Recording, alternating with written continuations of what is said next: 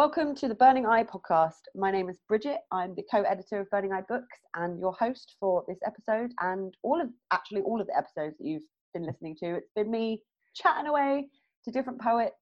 This year we've revived the podcast in the face of COVID-19, and we've been doing some interviews with the poets that are releasing books in 2020. And I'm absolutely delighted to have on the show with us today the wonderful James McDermott. Hi, James. Hello, thank you for having me. Thanks for coming on. It's so nice to finally have you. I feel like we've been moving through everybody, and I've been like getting excited about doing each one for each person, which has been really nice. Well, as I was saying to you before we started recording, I've been listening into all of them, and they've just been a joy and a real sense of company on walks in lockdown. So it's very nice to finally get to come on and do one myself. Yeah, so we're talking about your new book, Manatomi, which came out last week. Yes. Yeah, how's it been so far since the release? It feels, talking for the word release, it feels almost like the end of a sexual experience, if you like. That it's been 4 years worth of foreplay in terms of the writing of it, and then I remember you telling me you were going to publish it on April Fool's Day last year, which I thought was a joke until you actually put in an email, James, I mean it. It's not a joke. So I've kind of known for a year that it's been happening, and then all that excitement, that build up, that gathering of quotes, gathering of editing the poems, and then finally it's here. Just like the end of that experience, if you like. It's incredibly thrilling, but also, okay, what now? What am I supposed to do with that? Especially if I can't go out and take it to theatres or bookshops. So it's been a great experience to finally have it and to finally hold the copy, but such a strange time to release it in a recession and a pandemic where I can't go to audiences with it. And whilst I've tried to do lots of online events and really enjoyed them in so many ways, you don't really know if the work's properly landing until it's in front of people. Yeah, absolutely. I know what you mean. It's definitely been a running theme with everyone that I've chatted to on the podcast so far about the lack of physical space to share with audience and performances and things like that. And the nuances of having that audience there, you know, when you land a line, does it land or not? You know, when you do online stuff, there's no applause, there's no interaction there, and that can be quite daunting. You kind of feel like you're talking to an empty room. Yeah. I think a big part of the reason that I wanted to write poetry as well is I've predominantly written lots of plays, and think that's linked to my feeling uncomfortable speaking as myself when I first started writing quite young. And the older I've got, the more I've wanted to speak for myself and speak about queer experiences for myself. And the book was really the catalyst to allow me to do that. And I'm yet to be able to do that with lots of the poems in the book. Whereas lots of them have been performed, I haven't performed lots of them in front of people for a very long time, if at all. So it's, just kind of feeling like the dramatic intention underneath the book, that this is me being able to speak for myself. I still feel like I'm not yet to do because I can't put it in front of people. Yeah, of course. So you've come from a playwriting background. You've got a number of award-winning plays under your belt, which is really cool and exciting. You just wrapped up one at the beginning of the year. We did, yeah. So we had a play called Time and Tide at the Park Theatre, which closed literally a week before theatres closed. It was so jammy that we managed to get the whole run in. Because if it had gone on a month later, it could have been just so sad. Kind of, again, that was 4 years in getting to production, and just the thought of the play that went in afterwards, rehearsing, and then being told, sorry, you can't have it. I can't imagine anything more painful artistically. So I'm really, really glad it got a life. So you so I wanted to actually ask you, what came first, performance poetry or playwriting for you? Plays came first, and they came from secondary school, just kind of the drama department there being a place where I could actually not perform, if you like. I felt like life was the performance, and drama at school was a place where I could be camp and be other people and be silly without any judgment. So plays came around there about 16, writing short plays at school and doing plays at uni. I studied script writing at UEA, and poetry then came out of my frustration with lots of aspects of being a playwright. The fact that if you write something, it might take 3 years to get on, and the fact that it costs so much money to make and see, and the fact that so few people get to see it, because unlike a book, it kind of exists for 4 weeks. And I got into performance poetry through always reading it and enjoying it, but never thinking it was something for me. Again, partly because I was kind of so used to talking through characters because I didn't feel comfortable talking to myself. And then I read Dean Atter's book, I Am Nobody's Nigger, which I just thought was a fantastic poetry collection, and inspired me to start talking really, really candidly about my truth as a gay person, and thought, okay, well, I don't want to do that through plays anymore, I want to do that through poetry. And that idea as well, that if you write a poem in the morning, you can gig it at an open mic night at night. You don't have to wait three years to get something on. Yeah. And I didn't have those gatekeepers saying, well, we can't do your gay play because we've just done this gay writers play this year. There was space for every kind of queer voice within the poetry scene, which I don't think is always the case in theatre. So in short, plays came first, and then poetry came as a reaction to lots of things that I found really frustrating about the time restraints and restrictions and the financial costs of plays as well. I think writing about working class queer lives in the theatre in the last couple of years, but certainly this one, it struck me as a strange thing. It feels like the wrong form to express that, because so few working class queer people can make it out to those shows that might be in London for a month and 30 quid a ticket. Yeah. Whereas writing a book of poems that's a tenner and will live longer than 4 weeks, or performing at an open mic night where it's free to go and see, just feels like it's going to reach that audience far more successfully than a play.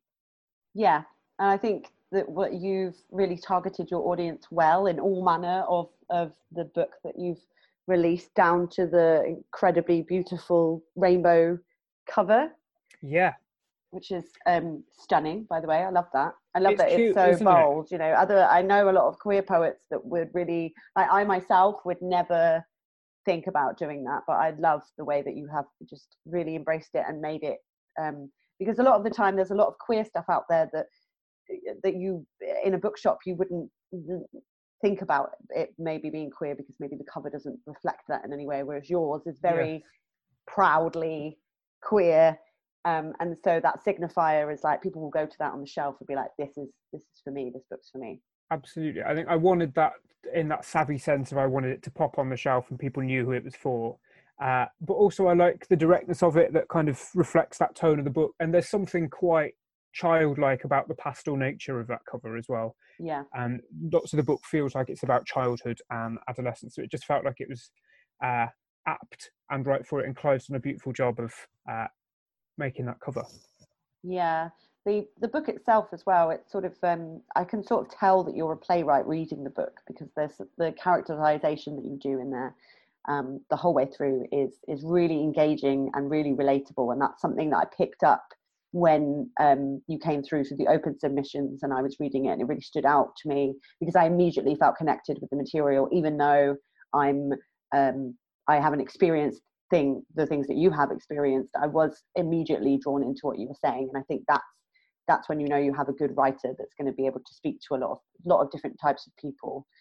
And I kind of wanted to ask about, you know, what tools that you took from playwriting into writing the collection.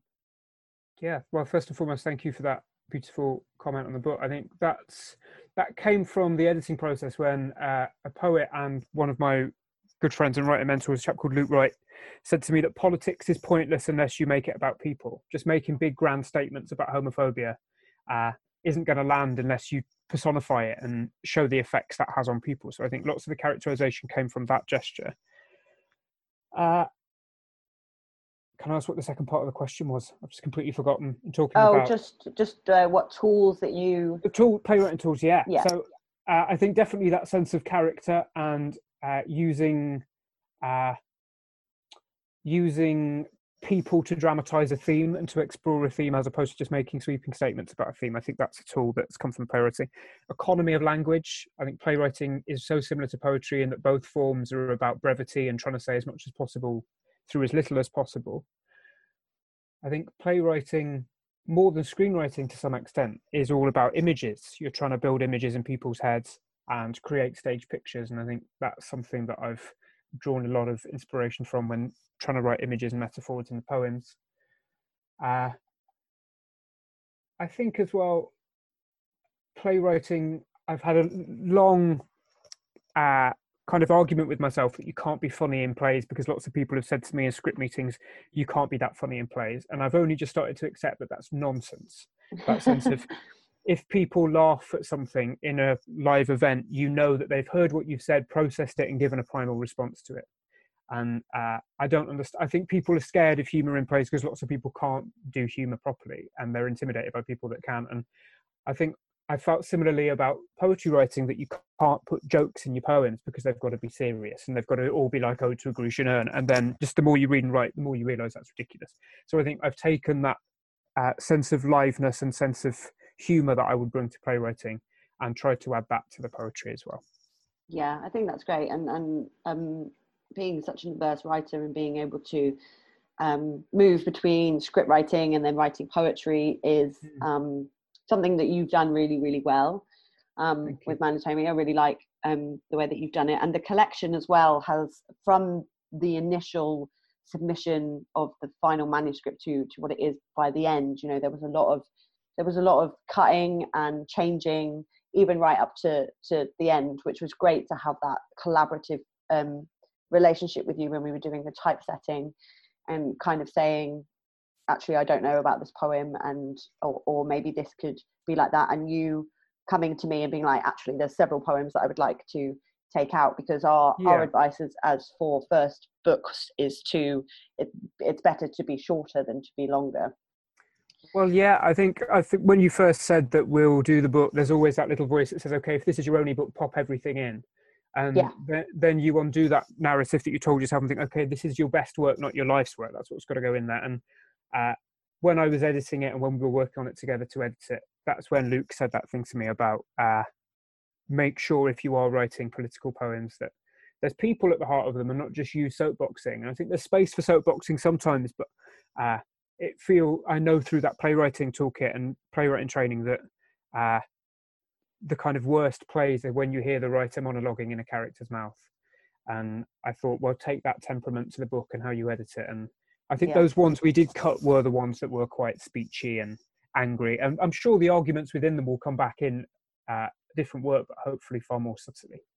Yeah, I think there's such a temptation, isn't there, when you're representing a certain type of community, that you want to make sure that you're covering all the bases of that community. Yes, absolutely. And you can fall into a trap of ending up talking about things that you don't have any experience in, and therefore you generalize and you're telling rather than showing.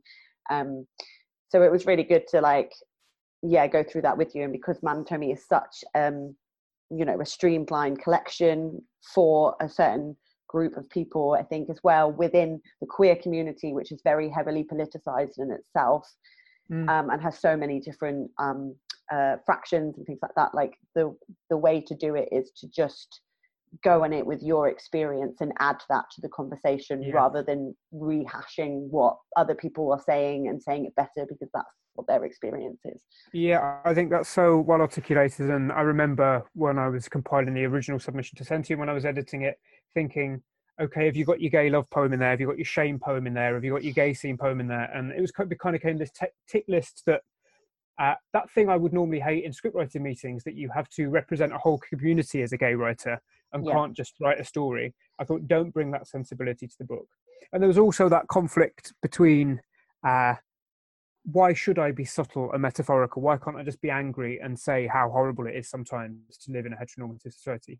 And that had to be reined in a little bit and think, okay, well, you're not a politician or a madman on a box in a park. Just mean you're saying this is poetry, so it's got to be artful in some way. So there was always that sense of, I hid for 18 years before I came out, if you like. I don't want to hide behind metaphors and subtlety. And balancing that kind of anger with craft was a good exercise, but it's one that, as we said, kind of came late. I was still doing that and having that argument with myself right up until we went to print. Yeah, absolutely. But I think that's a great sign of someone that's really taking the care and the consideration over the book, which you've displayed while we've gone along the process. And so the book split into 3 sections. And I just wanted to ask why you decided to lay it out like that. There's loads of possible ways to lay out a poetry book, but why did you decide that putting them in those sections was important for you?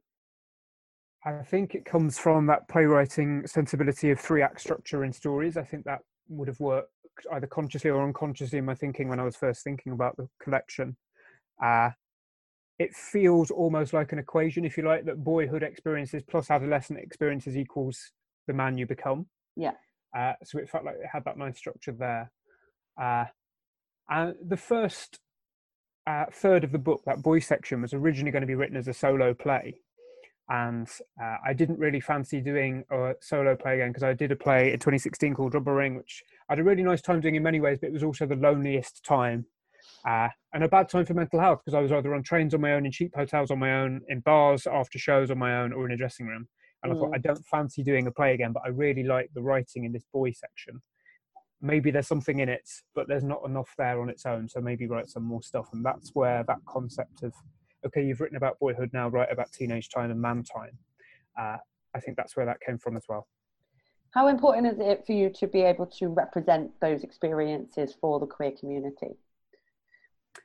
It feels, I think when I started writing, it was almost unconscious that this is the thing I want to talk about, and I haven't been able to talk about it at school. So tell your truth. And it was quite selfish. It was all about me, and this is me, this is what I've hidden, have it. And as I've got older and read more and thought more about all these things, it feels like at a time when so much crap is written by non-LGBTQ people about the LGBT community, I feel like I have a mission to speak authentically as a member of that community about what's really going on. I think the transphobia and the non-binary phobia that's around at the minute is poisonous, and it feels like it is. It feels like underneath it is still a lot of homophobia as well. That sense of there's still so much to write against and write about, I think. So I feel like as a member of that community, I do have to speak about it, and to write thrillers or to write kind of cartoons is all valid, of course, if that's what you want to do. But I think if I did that and didn't write about LGBTQ lives, I would feel a bit mucky and a bit like I'm letting myself and my heritage down, which sounds very grand, but I really don't think it is. I think it is that kind of mission underneath the playwriting and teaching and poetry writing. I think it's what gets me up in the morning, that sense of you've got to do this because so many people will misrepresent. And I know, as so many LGBTQ people know, the danger of seeing misrepresentations of yourself or not seeing yourself in school. I think I'm a writer partly because I'm writing the things I wanted to read when I was a kid and they weren't on the curriculum. Absolutely. And we all know the danger of seeing the wrong representation of yourself, be that through news or a negative TV series, whatever it is. Yeah, so I feel it kind of short answer to that question, kind of a real militance about writing LGBTQ truth. Yeah, and I think for any underrepresented group of people, it is important to be able to write that experience yourself and put that out into the world. Yes. And because your poetry is very accessible, you know, it's very frank and, like I said before, very quickly relatable. I think that's also an encouraging aspect of it. I mean, some of your writing reminds me of Through Your Blood by Toby Campion. Yeah, I love that collection. It's partly why I wanted Burning Eyes to publish the book, actually. Yeah, because it kind of, for me, it kind of adds to that conversation that Toby's having about being a gay working class man in a particular area, and saying it in a way that is gentle and funny, but there's truth and there's learning to be had at the heart of it. And I think that's what your work brings out when you read it. I think especially for people that are coming into it that are outside of the LGBT community. I think your book is an excellent manual for people. You know, I would recommend it to people that were like, I don't know anything about, or my son's come out as gay, what should I do? I'd be like, you should read James's book. That's quite the most beautiful praise I've had from it. I think that's just a gorgeous thing to say. And I think, that's something I've kind of took from Toby even before I wanted to write a book, that sense of he writes about gay working class life in a way that's accessible to working class people. And it took me a long time to realize you can do that as a poet or a playwright. You think you've got to learn to write like Shakespeare or Keats. Or I certainly did. I'm projecting. I thought that's how I had to learn how to write. And then a gay working class playwright called Tom Wells said to me once, you do realize your writing voice can sound like your speaking voice. Yeah. All that camp, all that bounce, all that silliness can be on the page. And that just changed how I write. I thought it was a fantastic thing to say. And see that in Toby's work as well. I think it's beautiful.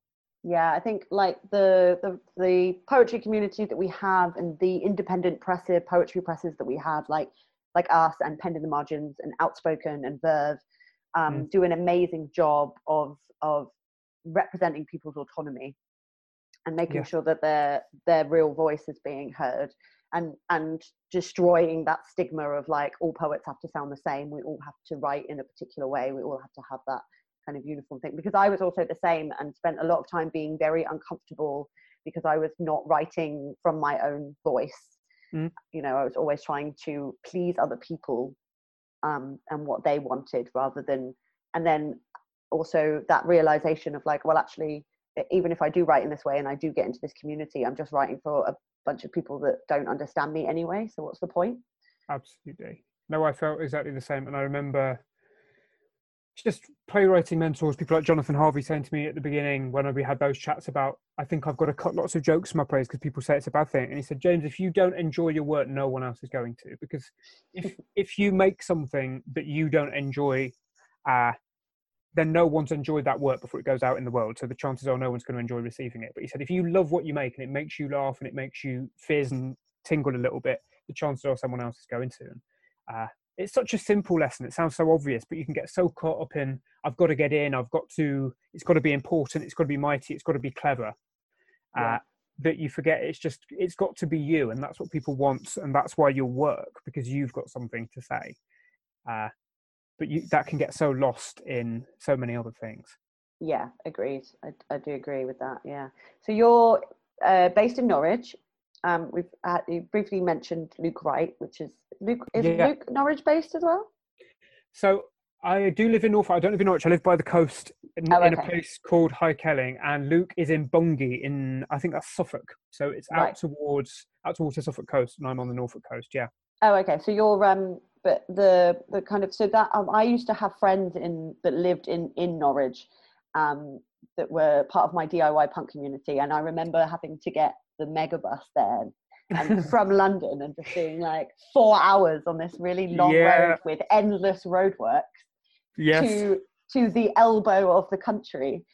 And obviously we published Molly Naylor, who's also from Norfolk. Yeah, lovely Molly. Yeah, love Molly. We published her book Stop Trying to Be Fantastic earlier this year. I love Molly because Molly has that similar very down to earth, accessible writing that's funny. You know, there's a very dry humor in there. And I just kind of wanted to know more about the kind of regional community where you are in terms of what there is for performance poets. So there's fantastic venues in Norwich, like Norwich Arts Centre, run by a wonderful man called Pasco, who is, his kind of personal obsession is live performance and spoken word and live arts. It's kind of, there's something every Wednesday, or was something every Wednesday before lockdown, called Live Art Club, and they would have just radical performance art or really, really interesting spoken word. So Norwich Arts Centre tends to be that hub for great poets. They're run by a chap called Lewis Buxton. They do something called Toast Poetry, and I think that's every month, where there'll be two headlining poets, one of whom is always male identifying, one of whom is always female identifying, or somewhere on the spectrum. Everyone's represented in terms of that gender spectrum. It's never just two men. And then there's lots of floor spots to support those major acts as well. So that happens every month. Pascal programs something at the Arts Centre every week. I think there's some kind of spoken word act. So that's the main hub of it. But so many lovely pubs in Norwich will have spoken word nights every week. Lots of rural theatres near me, kind of Sheringham Little Theatre, Wells Maltings, have started having poetry readings in the cafes there.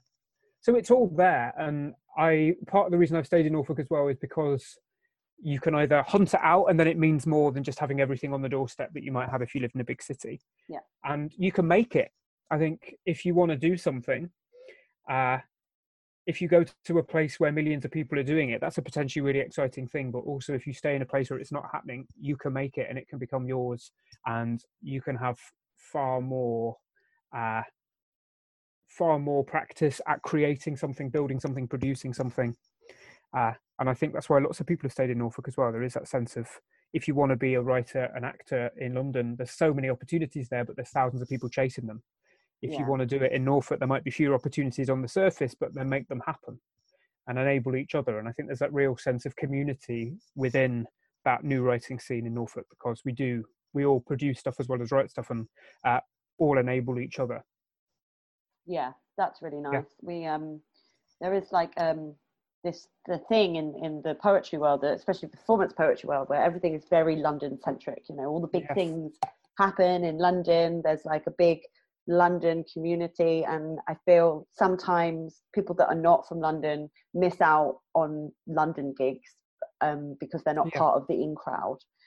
And one of the things I love about my job is being able to read regional voices and find out more about, you know, where they've come from. So on the podcast, I've spoken to Kieran Hodges about the scene in Liverpool, Leanne Modern about the scene in Nottingham, and now we're talking about Norfolk. And just, you know, I don't think people realise that there's all of these things that are going on regionally that they can get to and get involved in, instead of being like, well, I've got to go to London because that's where everything's happening.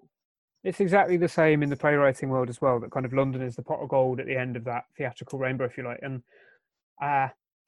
this is a sweeping statement to some extent, but with lots of friends, I think London is getting so expensive that lots of interesting people just can't afford to be there. You'll get in this monoculture of voices by people who can afford to be in such an expensive place and have the time to write that. But interestingly, for the places they're from, be that Norfolk, Brighton, Liverpool, Bristol, lots of all those interesting people are going back home and making those places phenomenal. Yeah. I think that is a really positive thing about that sense of London is famous for being that kind of plethora of voices, but it's getting so expensive that people just can't afford to be there anymore. And so they're going home and making those places they thought they had to leave incredibly exciting. And I think that's certainly true of Norfolk. Yeah, I think that's one thing to be kind of said about lockdown as well, that it's really bridged those gaps between those regional places. Yes. You know, and made London not as important. Not that, you know, sorry, London, no offense. I'm not sorry, London. But it's nice, you know, I've done workshops with people, you know, and there'll be people from Syria there, people from China there, you know, these kinds of things. You do online things. The IG book launches that we've been doing, you know, people have been tuning in from like France, Germany, which has been amazing. And like, all around the country as well, you know, anyone can come to an online event. So I think that's really changed the landscape and how people are accessing their poetry.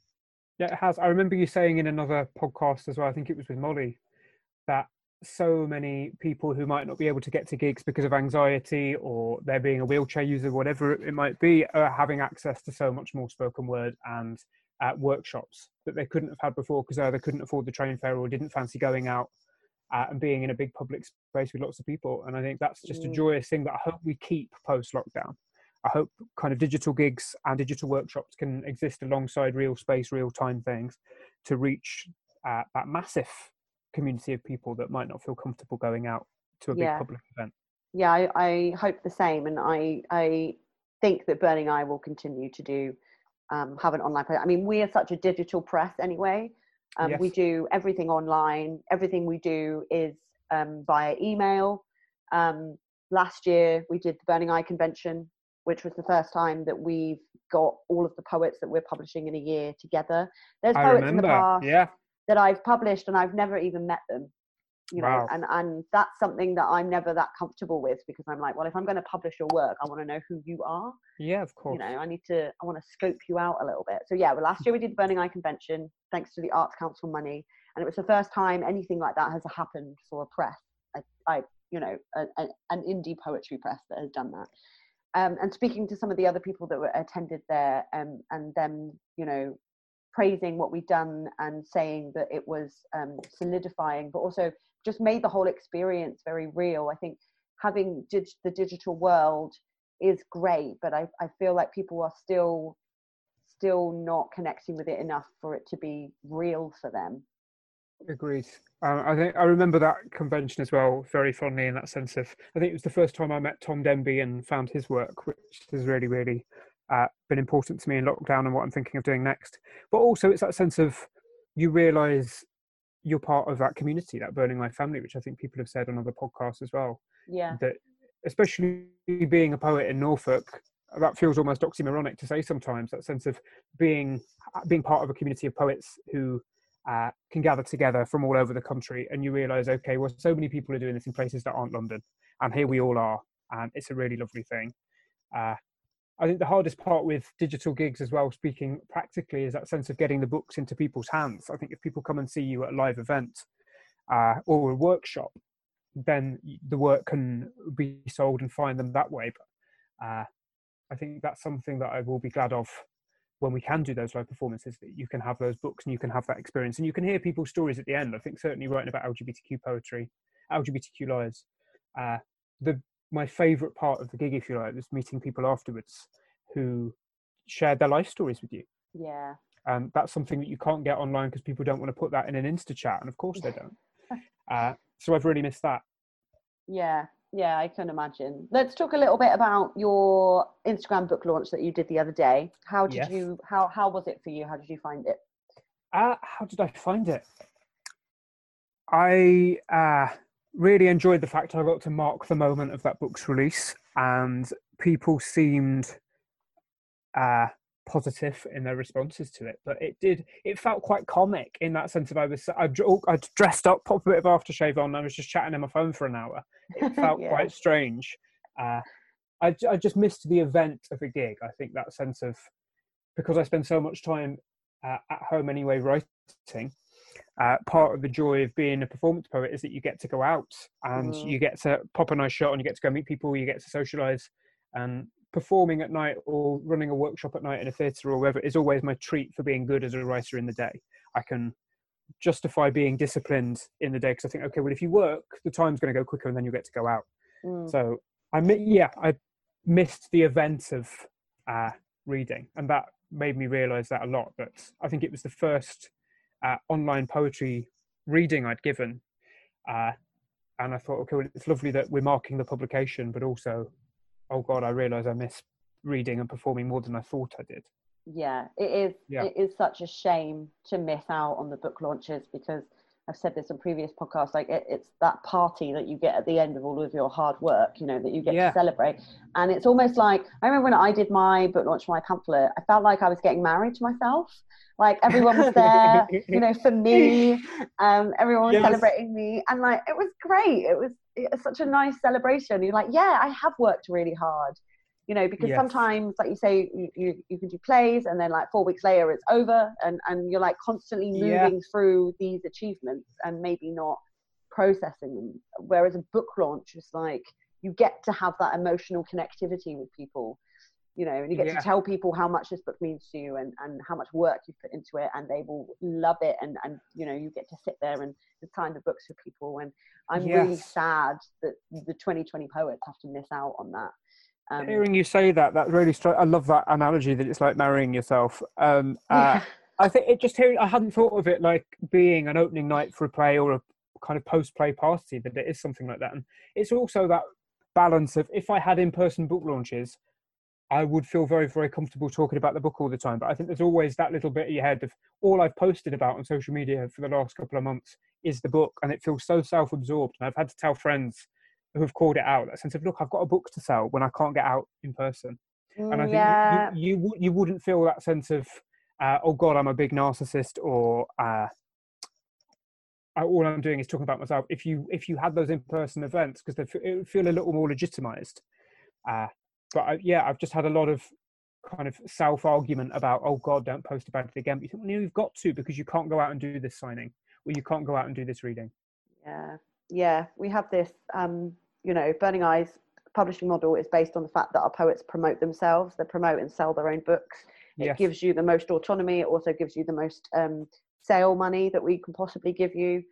And I think, you know, we did a little section at the convention last year where I was saying you have to get over that kind of doubt and that kind of self-consciousness of promoting yourself, because if you want to be an artist and if you want to be an independent artist, this is what you have to do. There's plenty of middle-class white men out there that do it all the time, and they don't even think about it. They're just like, yep, this is what I'm going to do. So it's nice that you're like, oh, a bit worried about it, but also it's important. And yeah, you're right. You've got a book out, and it's good to be visible with it. The more visible the book is, the more in people's minds it will be. Yes, no, that's very true, and so true what you say as well about the straight white man would feel comfortable doing it. But it's that finding that balance. I think that's what I'm learning to do as well. Of put something back in that community by shouting about other people's books nearly as much as you shout about your own. Yeah. And I think finding that will make you less of a bore on social media. But as you say, you've got a book to sell. So, girl, got to work. Got to do it. Yeah. I've got to feed my stomach. I don't know why I said that. That was weird. No. Yeah, so you've done a couple of other things after the book launch. You did a little interview on Gaydio, which I was so excited about because I love Gaydio so much. Why do you love it so much? Because I know you said to me you're really excited about that. I wasn't really. I even retweeted it on the Burning Eye page. Did. I'm so excited about it. I love it because, I have worked the whole time through lockdown at home doing Burning Eye stuff, and Clive's been ill, so I've been doing a lot of it, but a lot more work than I would usually be doing the whole time. And the books are perpetually coming out every couple of weeks, so there's always something to do. And I'm working at home, and it's quite lonely because I live alone in a garage with my hamster. And wow. she's not very talkative, surprisingly. And so I like to listen to the radio because it makes me feel like there's other people in the room. Like I used to work in a big office, like when I was like 20, and the radio would be on, but everyone would be chatting, and like you wouldn't have to necessarily join in with the conversations, but it was the comfort to know that there were other people going on. And I've listened to a lot of different radio stations in lockdown. I started off on Classical FM because I felt like I really needed the gentleness of it. Then I got annoyed that was too middle class. So then I started like moving around stations, and I just like all the news. Basically, it was every time the news interrupted, I would get annoyed and turn it off because it was all just like crap. And the thing I love about Gaydio is that they talk about trans people and non-binary people, like they're visible there, and it makes me feel included. And the news is always about LGBT people. That they're always the focus. And I think I started listening to it, and I remember just being like, finally, I found the club I want to go to. Yes, no, I get that. I think my love of Gaydio, when you say that, is that sense of it speaks about those kind of what other people might deem as really, really radical news and stories, and people on the oldest form, just on a radio. And I think the fact this is on a radio where you normally listen to the Archers is just gorgeous. So I think that's why I really like Gaydio and really wanted to go on. I just really love the fact it exists, and it has I love a pun, as you'll know if you've read the book, people. And it's got the best name for a radio channel ever. It really does. My only critique would be maybe to have more or less male DJs. That's my only critique, because there's a lot of them. That. I think that's true of everything, though, isn't it? Kind of every channel, every panel show. I hope that is addressed eventually, but it's certainly true in the gay world as well. Someone said to me a couple of months ago that really shook me, but I think actually it's so good to check this privilege within the scene, that the most powerful person in theatre is a gay white man, because so many theatre producers or writers or directors gay white men. I thought actually it's so true. So it's making sure that on those LGBTQ platforms that it isn't, as it always seems to have been, the dominance. That voice belongs to a gay white man. Yeah, absolutely. And I think as well, what I felt really encouraging about reading your book was that the inclusivity of trans people that you talk about in your book. There's a couple of poems in there for your trans friends. And like even that just simple couple of poems of inclusion is enough to make me feel comfortable and be like, okay, this is not a gay man that is maybe conservative with a small c, and it is thinking about the wider community, which I've come across before with gay men, where it's been like it's their rights that are important, not the rest of us. Yes, it makes me happy to hear that. Thank you for saying that. I think it's always that struggle that I've kind of had internally, with that sense of, if something isn't my experience, do I have the right to write about it? But that sits alongside that thing. If you have a platform and someone's given you a publication, then you have to include people. So it's always that conflict between, this might not feel like my experience, so I can't go near it as a writer, but at the same time, yes, you get over that, talk to people, try and represent the experience authentically, because you have to include people. So I think you've done that really well. And Thank you. So what other spots have you been doing other than the Instagram and Gadio? What have I been doing? So I've potentially got one of my favourite gigs ever coming up. So my local bookshop in my Norfolk town, Holt, has heard about the book, and they've asked me to go and do a reading very, very soon, and Amazing. kind of an outdoor signing, which I can't wait to kind of queer Holt. It's this chocolate box town where you'd expect murders to happen, but they never do because nothing that interesting happens there. So I'm looking forward to doing that. Just more Instagram things as well, talking to lots of LGBTQ poets. We did something on the House of Rhymes. I did a reading with them the other night. Just trying to get it to as many people as possible in a way that kind of feels like a really easy time to do that. Because of the internet, it can have far more reach globally than potentially a book launch could at Norwich Arts Centre. Yeah. So just really maximising that opportunity, yeah. Yeah. I can't believe we're going to do an outside gig with people. I know. So exciting. It is strange, but because it's a dinky little bookshop and they've got this dinky little courtyard, there's always that fear that we could only have kind of me there for it to be safe. Just to mean that it's too small to have an audience. So I hope people come. But it'll be really, really nice. And Norwich Theatre Royal, they've kind of led the way in so many things with theatres and the pandemic. They've built a massive circus tent next to Theatre Royal where they've been hosting stand-up and spoken word. Amazing. And they're doing a fringe day on the 13th of September, and I'm going to do a live reading there as well, which is poems. I was worried about it, thinking, okay, is it going to be dangerous? But then I thought, James, it's poems in a circus tent. That's a campus thing. You've got to do it. So I can't wait to do that. It's 13th of September on there. It'll make you feel like you're at a festival. It will. I'm going to pretend that it's Latitude, and it kind of is. It's been really well attended. They've had lots of people going to see. Jimmy Carr was there not long ago. Who else has been? They've just had Susie Ruffle was there, a lesbian comedian. Cool.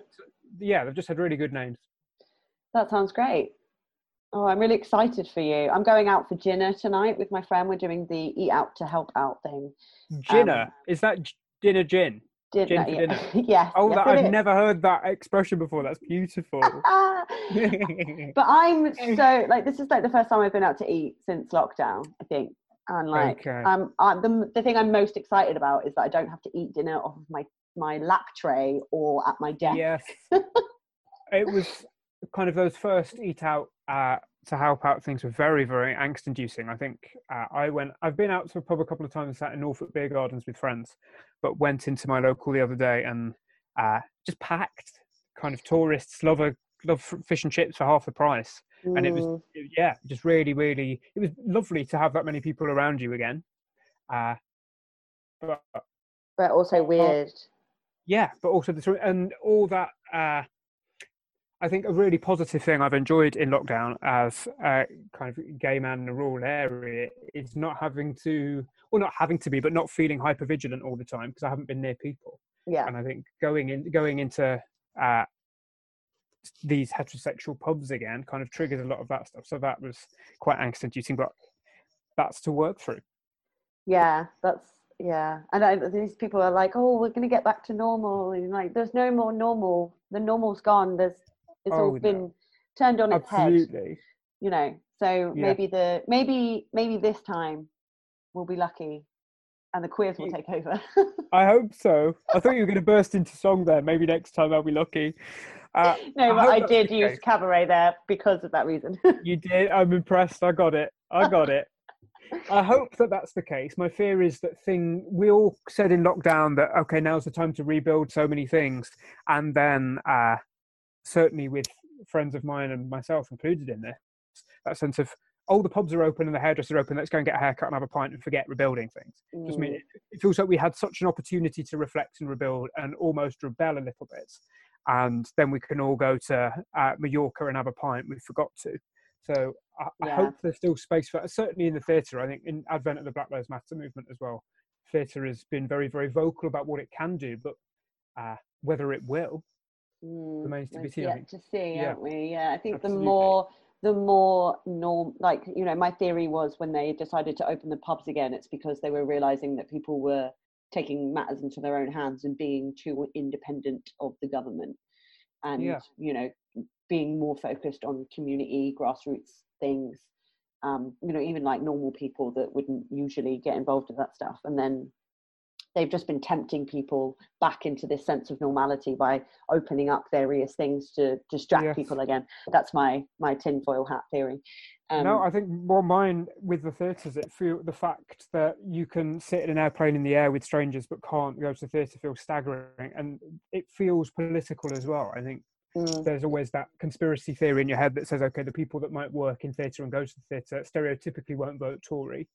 And also, if you go to listen to a spoken word artist or you go and listen to a playwright, they're going to tell you the truth about your community, and you're going to reimagine your community in that space. And people are harder to lie to and govern to if they get together and people tell them the truth.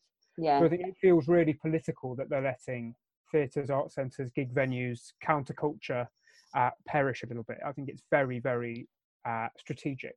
Yeah, I agree.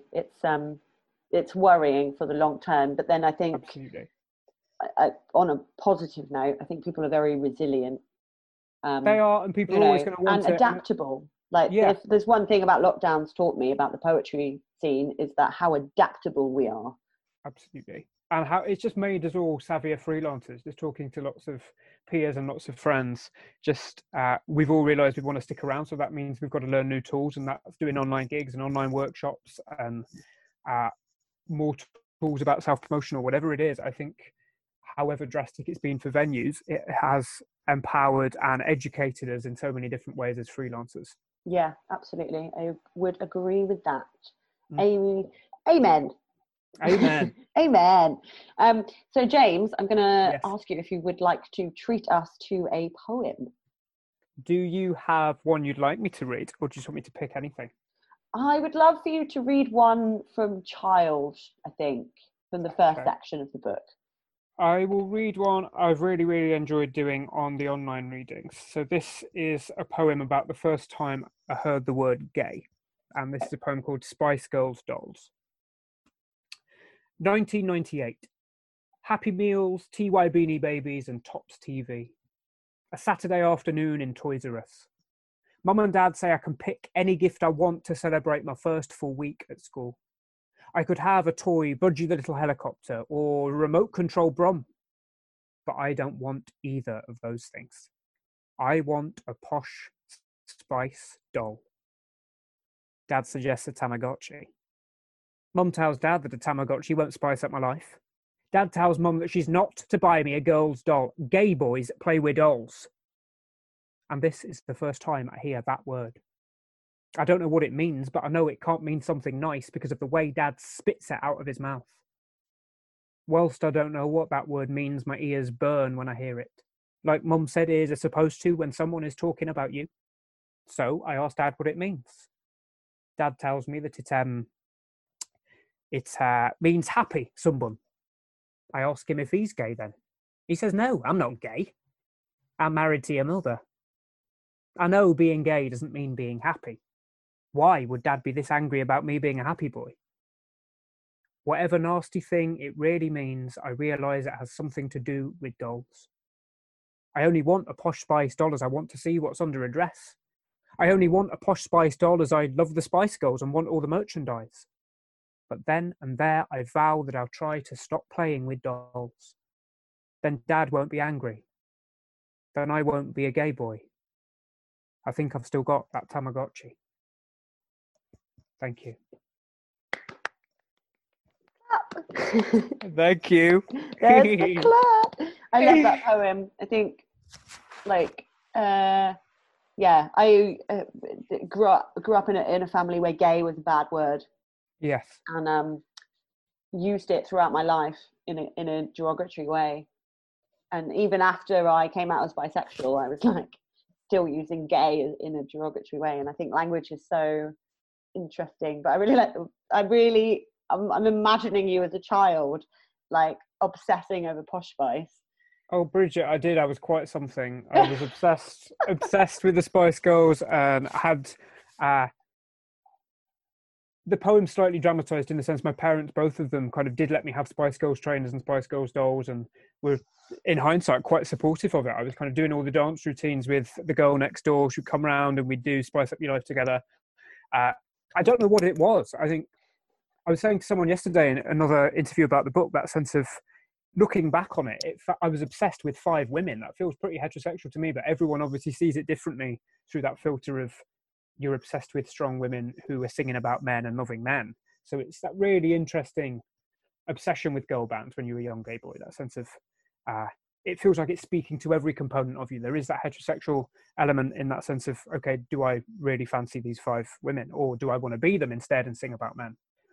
So yeah, I was just obsessed with the Spice Girls. I really don't know what it was. I think it was just there was something feminine and something powerful.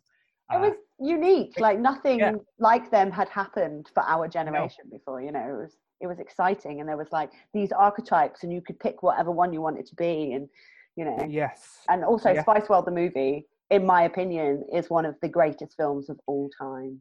I love it because Sir Roger Moore is in there, which is the most ridiculous bit of casting ever. And I'm a huge Bond fan, which I can't understand sometimes. But just seeing Sir Roger Moore in that film, just again, it's kind of up there with Some Like It Hot for me because Sir Roger Moore's in it. Yeah, you know, I'm actually into James Bond as well. Like, I just watched them all as a kid, and just like they're just part of my childhood. Like, is that what you think it is, nostalgia? Because I really interrogate what I got from it. Because I was uber obsessed with Bond after Spice Girls. It kind of came around 7, and I wanted to be James Bond and wrote my own Bond films and acted them out in the garden. I was obsessed. And then looking back on it, it's the most heteronormative, sexist thing. Yeah. So I don't know what I got from it. I can see what Spice Girls was doing for me nascently, but I can't see what that did. Do you know why you loved it? Is it just that nostalgia? I don't know. I just thought it was funny. Like, it is so camp, isn't it? It's so camp. Like the original was so camp. And then when I was older, I remember the first film that I watched that came out when I was, you know, old enough to watch them, which was GoldenEye. Yes. And I'm sorry, but like On a Top with her name. Xena On a Top, yeah. You know, sexiest woman. That's what I mean. Like, so that was my like entry point of women of James Bond was her, and me being like, who is this woman? She's incredible. I'm 10. I want to marry her. Yeah. Oh God, what a fantastic Bond girl to meet first. Xena On a Top. Absolutely, and you know, like that for me is one of the best films. It's a great film. But I don't know. I just think it's funny. It just makes me laugh. It is. I think that hearing you say that, that's probably what I got from it. That sense of Roger Moore in particular. Roger Moore is my Bond. The first Bond film I saw was Live and Let Die. Yeah. And just the witty one-liners, the ridiculous flared trousers Roger Moore would wear. It's the campus thing. Yeah, and I back to like Spice World as well, the bit where he's got the bunny, and then he just says like these weird philosophical proverbs all the time. Like I'm like I love Richard E. Grant, so yes. I mean that him in that film like just crippled me with laughter. So I just find him so funny. And it's one of those British films that has been cast really well. You know, Bob Hoskins coming out of the telephone box as it has the most fantastic cast. When you say it, I forgot Richard E. Grant and Bob Hoskins are in it with Sir Roger Moore. It's so good. It's so insane. Ridiculous. You know, Bob Geldof, and like, you know, Scary Spice does his hair. It's just so good. You know, if you're this and you're like, what the fuck is Spice World the movie? And you need to go and show your kids this film because it's incredible. It's so good. Does it stand the test of time? I haven't seen it for years. Is it worth a watch just for the kitsch nostalgia? Yeah, 100%. Yeah, I think you should. That's how I'll justify it intellectually. I'll just love it as a fanboy, but I'll need to justify it intellectually. You might get a poem out of this. There's a haiku in it somewhere. I can't wait to read it. So, James, it's been so good talking to you today. Yes, and you. Thank you for having me. Thank you for coming on, and thank you so much for your amazing book. It's been an absolute pleasure to work with you and to publish the book. What a journey it's been. I know. It's not over yet. We've got to do it in person, and we're hopefully going to do a tour next year. Yes. If it's possible and safe. I'm going to do the Standard Kind of Arts Centre tour, but I would love to take it into gyms. Okay. I really want to perform it in gyms. I don't know how I'm going to navigate it, but it was an idea that came to me when I was editing, and there's a poem in there about gyms being like gay bars. And I thought, oh God, going to gyms, because they're really going to scare you, and they're really performative spaces. Yeah. So try and do gigs in gyms if you can't do gigs in theatres. I really hope I get to do that. Well, James, I'll let you go, but it's been fucking fantastic to talk to you. I'm really glad that we've got the book out. If you're listening at home and you want to buy the book, you can buy it from the Burning Eye website, burningeyebooks.co.uk, or you can get it directly from James. James, what's your website? So you can buy it from the online shop at jamesmcdermott.bigcartel.com. Great. And I would recommend getting it directly from James, because James will probably sign it for you. And I will. We'll get more of the profits from the sale, and that's what Burning Eye is all about. So, yeah, amazing. Thanks so much for chatting with me today, mate. Thank you for asking me to, and thanks again for publishing the book.